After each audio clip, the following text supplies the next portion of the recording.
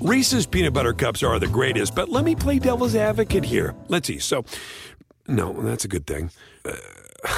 That's definitely not a problem.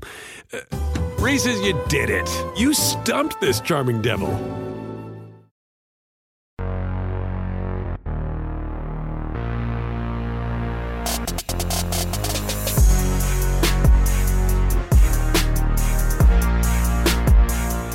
Hello and welcome to the Circling the Bases podcast from NBC Sports Edge. This is our weekly MLB Power Rankings show where we'll break down my weekly MLB Power Rankings that go up on NBC Sports Edge every Tuesday. I'm Drew Silva. You might notice if you're watching this that I have a very weird sunburn because I wore a backwards hat at the pool on Saturday and then went for a bike ride today. But anyway, joining me here and every week throughout the regular season is Janice Scurio, who does not have a weird sunburn. Welcome in, Janice. I'll start the show as usual by asking you, or whatever you want to weigh in on, but what's one thing that you're looking forward to around the baseball world this upcoming week? Yeah, there were a lot of things to choose from, so I had a hard time selecting, but I am going to pick the Astros and Red Sox are squaring off tomorrow, Tuesday. So tomorrow's pitching matchup, we've got Framber Valdez versus Martin Perez tomorrow on Tuesday. So Valdez is making his third start on Tuesday after coming off the injured list. So he held the Red Sox to 1 run off 5 hits in 7 innings in his last start. He's been doing very well. As for Martin Perez, he has won his last 4 starts. In his last start, also against the Astros, he pitched a season-high 7 2/3 innings. So he's got a 1.82 ERA with a 26 strikeout to walk ratio, which I think is pretty good. That's pretty good, right? But anyway, it'll pretty good. Sorry, I didn't give you enough time to react to the joke there. Sorry. But yeah, it'll be interesting to see how these two southpaws fare up against each other tomorrow. Yeah, Valdez has certainly been a big boost for that Houston rotation coming off that finger injury that I remember the initial reports were that he might miss the rest of the season or the entire regular season because there was talk that he might need surgery on it, avoided that, and has looked great so far after missing the first 2 months of the season. Just a reminder, we're back to recording this on Monday night, so listeners just keep that in mind. I think we did Tuesday morning the last 2 Tuesdays because of Memorial Day, and you were at the game with your mom, White Sox game with your mom the week before that, but should be Monday nights moving forward for the most part. Before we get into the rankings, a special offer for our listeners: use promo code SAVE10 for 10% off any premium subscription for NBC Sports Edge Plus. It can be either monthly or annual, and for any tier, not only do you get access to the baseball season tools, but your subscription also covers NBA, NHL, and NFL content. So it's a great value and can help you if you just play baseball or if you have your hand in all sports. So remember, it's promo code SAVE10. You can go to NBCSports.com/premium to get started. Also, the app is back. Don't forget to download the NBC Sports Edge app to receive real-time player news, mobile alerts, track your favorite players.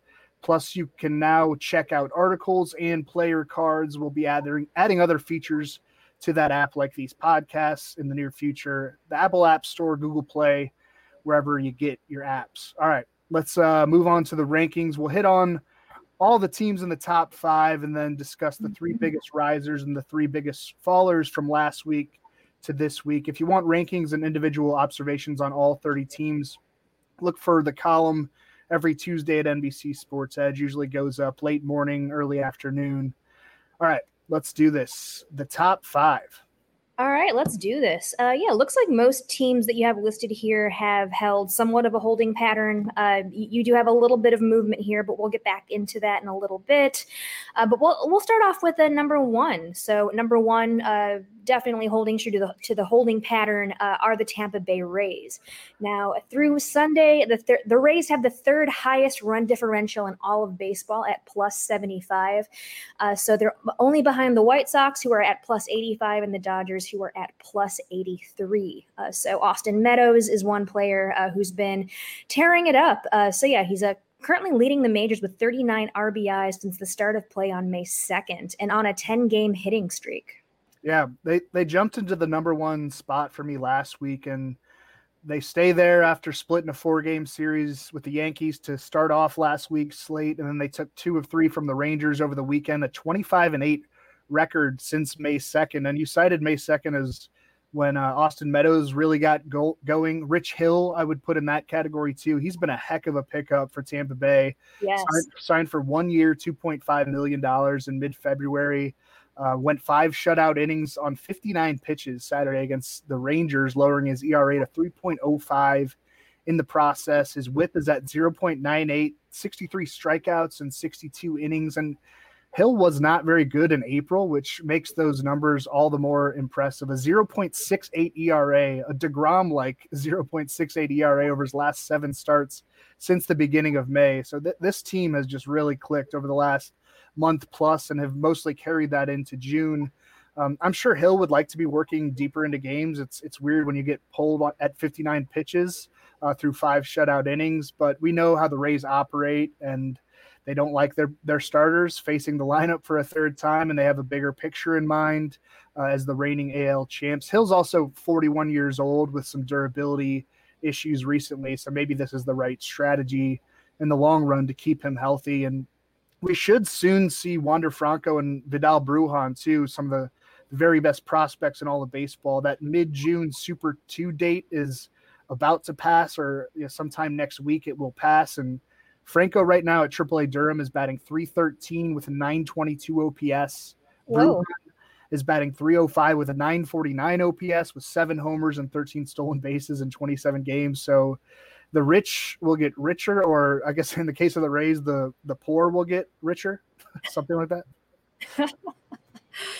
Oh my. Yeah. So regarding the Rays, we will definitely see an interesting matchup next week as they are facing the number 2 team in your rankings, the Chicago White Sox, who climb up 1 spot from number 3 last week.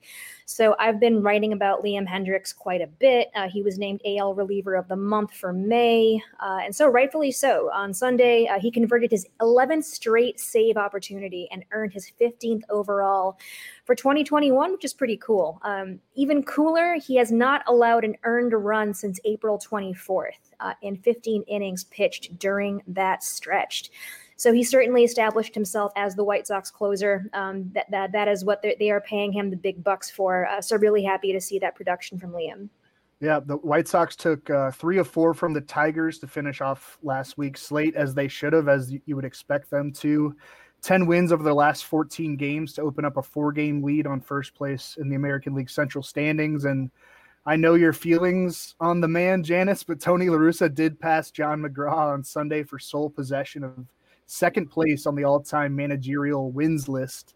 That's correct. Yeah, still trails Connie Mack by 967 wins. So yeah, La Russa's not going to catch Connie Mack. No one ever will.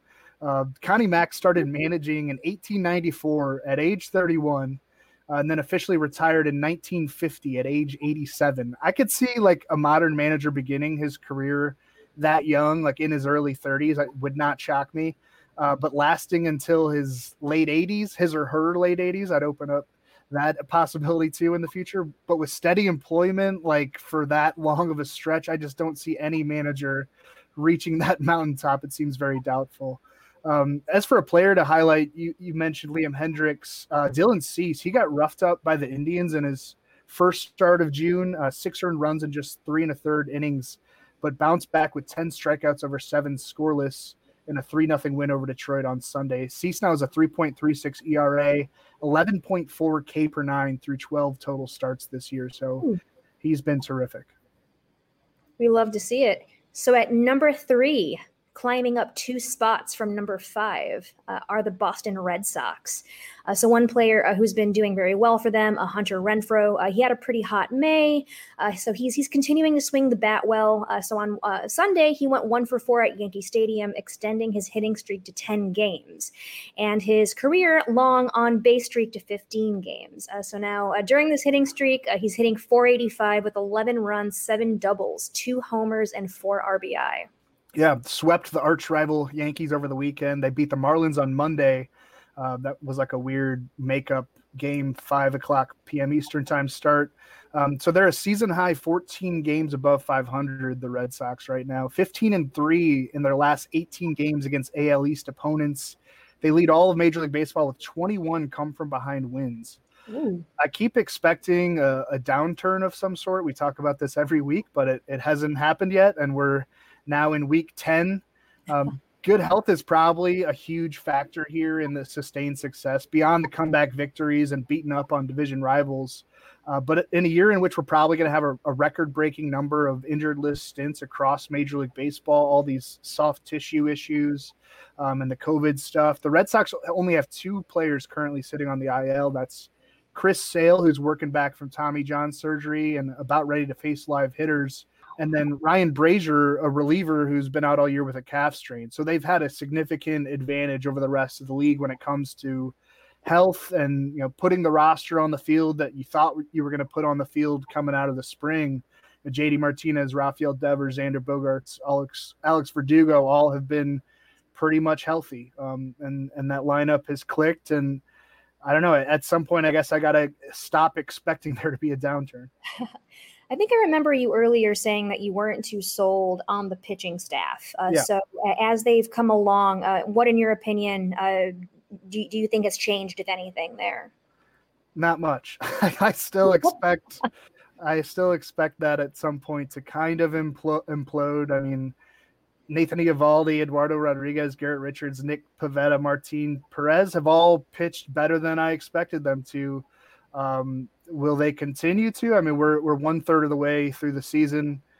We'll see if they can carry that over into the next 2/3 of the season. And that bullpen too, like Matt Barnes, he's been good, but I just don't really see the depth there. I don't really know how they're doing what they're doing beyond the offense, which is obvious. But yeah, I expect the pitching to kind of come back to earth at some point.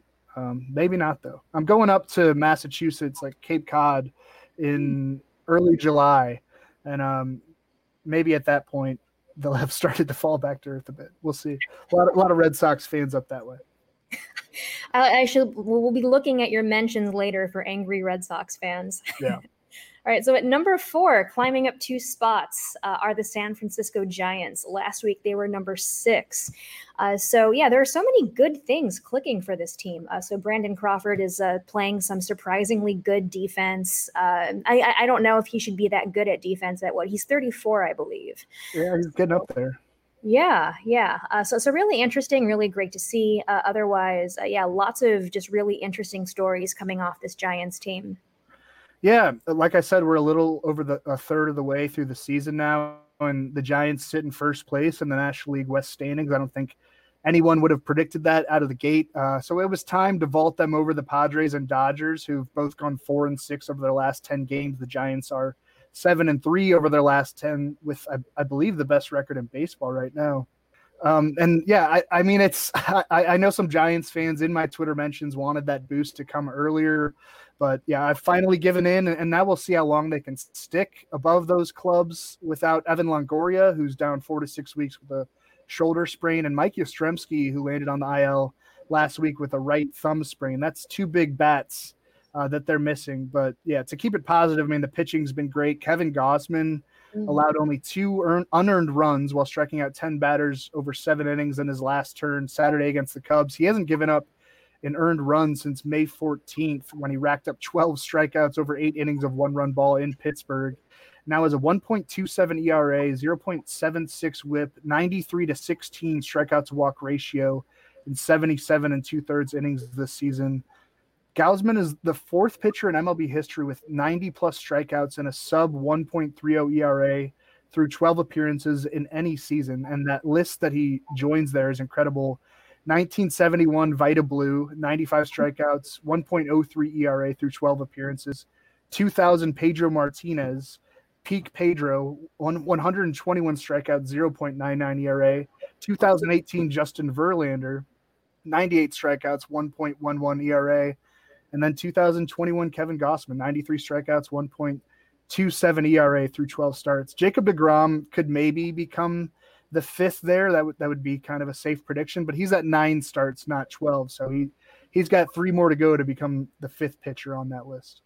Oh, yeah. I wrote about Gausman in the week that was, kind of perhaps predicting that he or DeGrom could possibly start the All-Star game for the National League, assuming that both of them are likely to be selected.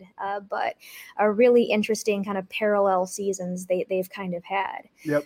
So not to go too much off into Jacob DeGrom for a moment, but we're going to go into your number 5 pick for the week. You have the San Diego Padres sliding down a little bit to number 2. So a really cool factoid I saw. So on Saturday, Fernando Tatis Jr. won his first matchup with Jacob DeGrom. So he shot a liner to right field and hustled for a double. So the pitch that DeGrom threw, however, is the more interesting part. So it was a 100-mile-an-hour fastball, a couple of inches out the outside corner, and that's the fastest pitch that Tatis has recorded a hit on in his career. Wow. That's good stuff, Janice. You came prepared. Yeah, the Padres they're playing against the Cubs right now as we record this on Monday night, 0-0 in the top of the first. So that game just got going. They got swept by Chicago at Wrigley Field to open up last week's slate, then split a 4-game series against the Mets. 6 losses in their last 8 games going into this one Monday against the Cubs. So yeah, the drop from number 2 to number 5 this week, but there's no real reason for panic, especially with Blake Snell turning in his best start of the season on Friday against the Mets. We touched on some concerns about Snell last week, but he went 7 shutout innings versus the Mets. Again, that was on Friday. 1 hit, 1 walk, 10 strikeouts, reached the 100-pitch mark for the first time this year. Also pitched beyond the 6th inning for the first time this year, got his ERA back under 5. And then, yeah, you mentioned Tatis Jr. He just keeps providing excitement night after night. He's on pace for 45 home runs and 35 stolen bases, despite a couple of different IL stints, first for the dislocated shoulder, then the COVID-19 scare. If he had played in all the Padres' 61 games so far, we could be talking about a 50-50 pace, which has never happened in MLB history, a 50 homer, 50 steal season. And there've only been 4 40-40 seasons, which it's still within the realm of possibility for him if he can stay healthy the rest of the way. And those were by Barry Bonds, Alex Rodriguez, Alfonso Soriano, and Jose Canseco. So, yeah, wow. If Tatis stays healthy, he's going to join some elite company and just keeps producing.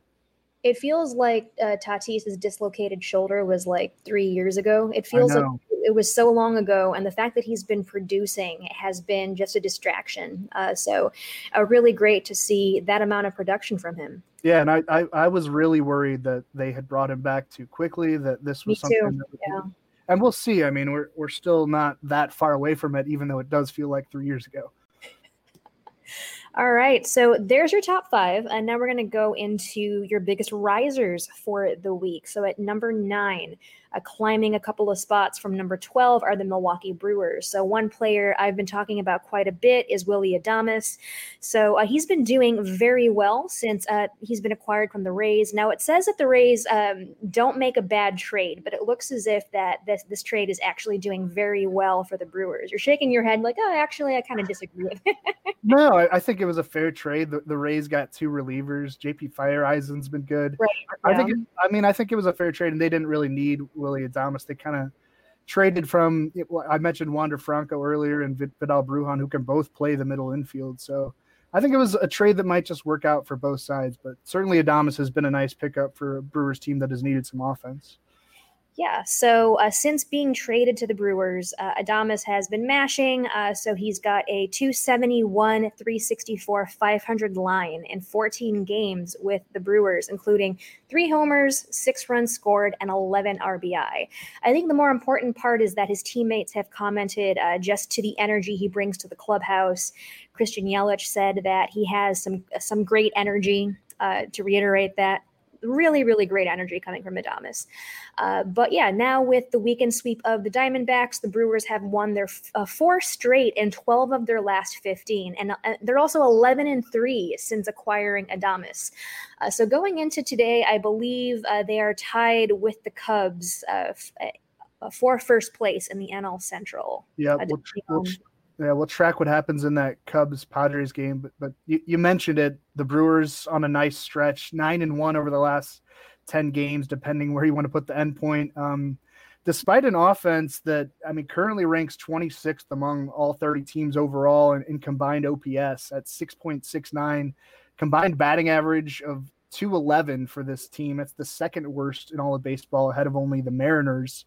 And Keston Hiura got sent back to AAA Nashville on Monday after going 2 for 29 with 16 strikeouts since his return to Milwaukee's big league roster on May 24th. So even with Adames, I think offense is still an issue. This is a very shallow lineup. But you really can't say enough about the pitching, especially the three-headed monster in that rotation with Brandon Woodruff, Corbin Burns, Freddie Peralta. Woodruff, right now a 1.42 ERA, 92 strikeouts in 76 innings. Burns, a 1.97 ERA, 94 strikeouts in 59 and a third innings. Peralta, 2.25 ERA, 92 strikeouts in 64 innings. And Josh Hader's been excellent too, a 0.76 ERA, 41 strikeouts in 23 and two-thirds frames with 14 saves. Good stuff. So at number 11, you've got the New York Mets climbing 3 spots from number 14. So now the Mets finally get their due. I'm sure you probably heard the blunt of it from Mets fans last week.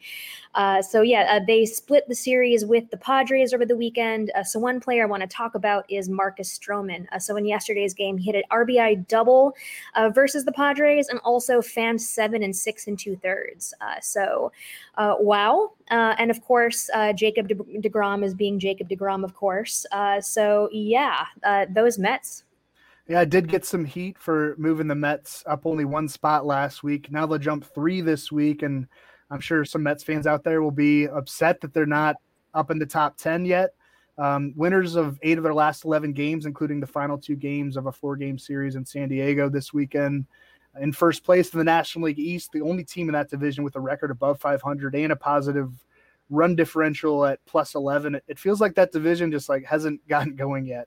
DeGrom was amazing again on Saturday at 0.62 ERA, 93 to 8 strikeouts to walk ratio through 58 innings this season. And most importantly, that side or lower back or lat issue, whatever you want to call it, appears to be in the rear view. He's looked really good in his last 2 outings. And also, don't look now, but offseason additions Francisco Lindor and James McCann are both heating up. Lindor had a 478 OPS for the season back on May 5th. It's up to 647 now. He's batting 361 over his last 37 plate appearances, even including an 0 for 4 showing on Sunday.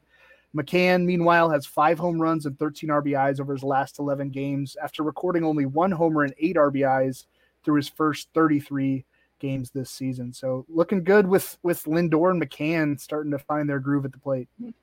Super anecdotal, but I've noticed that, I heard more about McCann as soon as he switched to first base for a moment. Yeah. I don't know if maybe that's coincidental, but just interesting to see. So going to number 15, or your third biggest riser of the week, at number 15, you've got the Cincinnati Reds climbing up 5 spots. Now, I feel as if we probably have to talk about Jesse Winker for a little bit. So on Sunday, he went deep, not once, not twice, but thrice. And not only that, this was also the 3rd multi-homer game for Winker this season and his second 3-homer game in his career. And so he's got 17 on the year. I don't know if home runs happen all the time, so I'm not sure if that puts him at least in the top 3 in all of baseball. But that just seems like a lot. But overall, on Sunday, he went 3 for 4 with those 3 homers, 6 RBI, and a walk in an 8-7 win over the Cardinals. Yep, coming off a 4-game sweep of my Cardinals, the first 4-game sweep for the Reds in St. Louis since 1990. Goodness. When that team went on to win the World Series with Barry Larkin and Jose Rio and Chris Sabo and Eric Davis. And yeah, you mentioned Winker. He's the first player in the 140-year history of the Reds franchise to have multiple 3-homer games in a season, which seems crazy. And we're only in early June. But yeah, he's batting 350 with the 17 total homers, like you mentioned. 1077 OPS, 37 RBIs, 44 runs scored through 50 games this season for Winker. Before this year, he was like a nice player who could get on base and provide value that way. But now we're talking about a legitimate MVP candidate at age 27, at least through the first third of the season. Nick Castellanos has stayed red hot too. Jonathan India has been a nice surprise. Tyler Mahle, Wade Miley leading the starting rotation. The bullpen needs help. I guess it's a good time to note that this team is still below 500 as we chat here on Monday, but just one game below 500. They've had a nice run, especially dominating the Cardinals really, and they get a bump this week from 20th up into the top 15 at exactly 15th overall. So with that, those are your biggest risers of the week. So now we are going to get into your biggest fallers. So falling 5 spots to 14, you have the New York Yankees. So the Yankees seem to make some sort of appearance in your fallers list. I believe this is the second or third time I've seen them on here. So definitely kind of raises some concern. They were swept by the Red Sox over the weekend, and they also split the series with the Rays. What the heck is up with the Yankees? Yeah, they're either a biggest riser or a biggest faller every week, and it's not just because we want Yankees fans to tune in. It's been that kind of year for them. And we had Brian Hoke, the Yankees beat writer for MLB.com, on the Circling the Bases podcast last week, the show that I do with DJ Short live on Thursday nights. And if you only followed this team via random posts on Twitter, you'd think they were like hovering around last place with the Orioles. But that was before they got swept by the rival Red Sox, falling to just 2 games over the 500 mark, 6.5 games back of the AL East leading Rays as we record here on Monday night. They've dropped 10 of their last 13. We knew that losing Corey Kluber to that shoulder injury would be problematic, especially a week after he threw a no-hitter, but the lack of power is just a really confounding thing given some of the names in that lineup. Yankees hitters have combined for a .371 slugging percentage, which ranks 25th among all 30 teams. Maybe there is reason for panic. I'm sure they're going to go get a bat at the deadline, but even still, you look at that lineup and you're like, DJ LeMahieu should start hitting at least line drives at some point soon. Stanton, if he stays healthy, should be just fine. Aaron Judge, Urshela, Gleyber Torres should get it going at some point. Gary Sanchez, I know he's got some problems overall, but he's usually a good source of power. I just think they're underperforming right now, that lineup as a whole, and I'm still not really worried, but I know that there's a lot of panic in the Bronx right now. Hey, maybe next week they will be amongst your biggest risers. So a little bit of a momentum turn there, hopefully. That's been the trend. All right. So at number 16, falling 5 spots, are your St. Louis Cardinals. Now, you mentioned that they were swept by the Reds. So, I will go ahead and give you some space to vent on what's going on here. I mean, this is a sinking ship. Jack Flaherty suffered a left oblique strain last week in Los Angeles, and it sounds like he could miss multiple months. Just reading through the lines, they haven't really given a timetable yet on that, but it sounds like it's pretty severe. Mike Schilt, the manager, called it more of a tear than a strain, which I know sometimes those are similar things, but it sounds like it's like a grade 2 type deal, and that usually like is 8 weeks or even more. Carlos Martinez had one of the worst starts in modern baseball history during that series against the Dodgers, the same series that Flaherty got hurt. Kwang Young Kim is also on the IL now with a back issue. He got hurt in that series against the Reds, in which the Cardinals got swept. Miles Michaelis is back on the IL. He's pitched just 4 innings since the end of 2019 due to ongoing shoulder and forearm problems. Just the starting rotation is in real trouble. And the very top-heavy bullpen, if you can even call it that, is just not equipped to fill the gaps. The internal options aren't there either from a starting pitching standpoint. I don't know what the Cardinals are going to do. They need immediate pitching help from outside the organization. And how many willing sellers are there right now, 7 weeks from the July 30th trade deadline? They're fortunate to be in a weak NL Central division and can maybe hover around, but I'm worried it's just going to get worse if they can't get some decent starting pitching here. Like maybe Johan Oviedo steps up, maybe John Gant can keep tight roping with all the walks and like maintain an ERA under 2. I kind of doubt it though. I don't know. Can we move on? Let's just move on. All right, I will not prolong your pain any longer. So at number 28, you have the Texas Rangers. So like the Yankees, they were affected by the Rays effect. If there's anything keeping them out of the doldrums, however, I'll end this on a positive note. It's probably Joey Gallo. So he matched his season high with 3 walks, and apparently he's done this 4 times. And so he's raised his on-base percentage to 365. So now his 45 walks this season are tied for the lead in all of Major League Baseball with Yasmani Grandal, who loves his walks, and Max Muncy, who also loves his walks as well. But other than that, what is going on with the Rangers? Yeah, I just called the Cardinals a sinking ship, but I guess things could be worse. The Rangers have lost 11 of their last 12 games, 20 of their last 25. I think only the Diamondbacks have been worse over that stretch. Adolis Garcia has cooled off. He's pretty much been the focus of my write-up on the Rangers week over week, but I'll have to find someone else for this week's column. I was thinking Kyle Gibson. He went 5 1/3 scoreless innings Friday against the Rays in his first start back from a groin strain, wound up missing 2 weeks. He now has a 2.06 ERA in 11 starts this season, bouncing back in a major way from the 5.35 ERA he posted over 12 starts in 2020. That's really significant for the Rangers that Gibson has turned it around, because I think they're preparing to be a very active seller at the deadline. You mentioned Gallo. He's already been linked to a bunch of teams. And Gibson, now that I think about it, could make a lot of sense for the Cardinals. I don't want to make this a Cardinals podcast, but University of Missouri guy, making $9.7 million this year, do $7.7 million next year.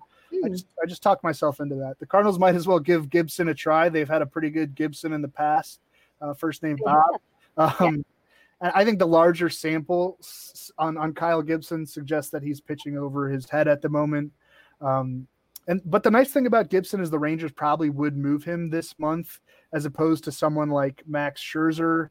The Nationals are going to wait as long as possible to make that decision on a possible Scherzer trade, hoping for a turnaround as a team. They're still in the hunt in the NL East despite sitting in last place, only 7 games back of first. So we'll see when or if Scherzer becomes available. And I think we'll start talking a lot more about trade candidates as we move closer to July 30th. I think we got it all, right? Yeah, I believe that wraps it up. Not without too much catharsis about the Cardinals. But yeah, that pretty much does it. I'm resigned to them just not being very good for a while. I'm a spoiled fan as a Cardinals fan. All right. That'll do it for this week's Power Rankings show. Thank you for tuning in. Check out the Power Rankings column again. That goes up every Tuesday, late morning, early afternoon on NBC Sports Edge. Rankings, observations on all 30 teams. Rate and review the Circling the Bases podcast. Any feedback is welcome. Follow us on Twitter. I'm at Drew Silv. Janice is at Scuriosa. That's right. Peace.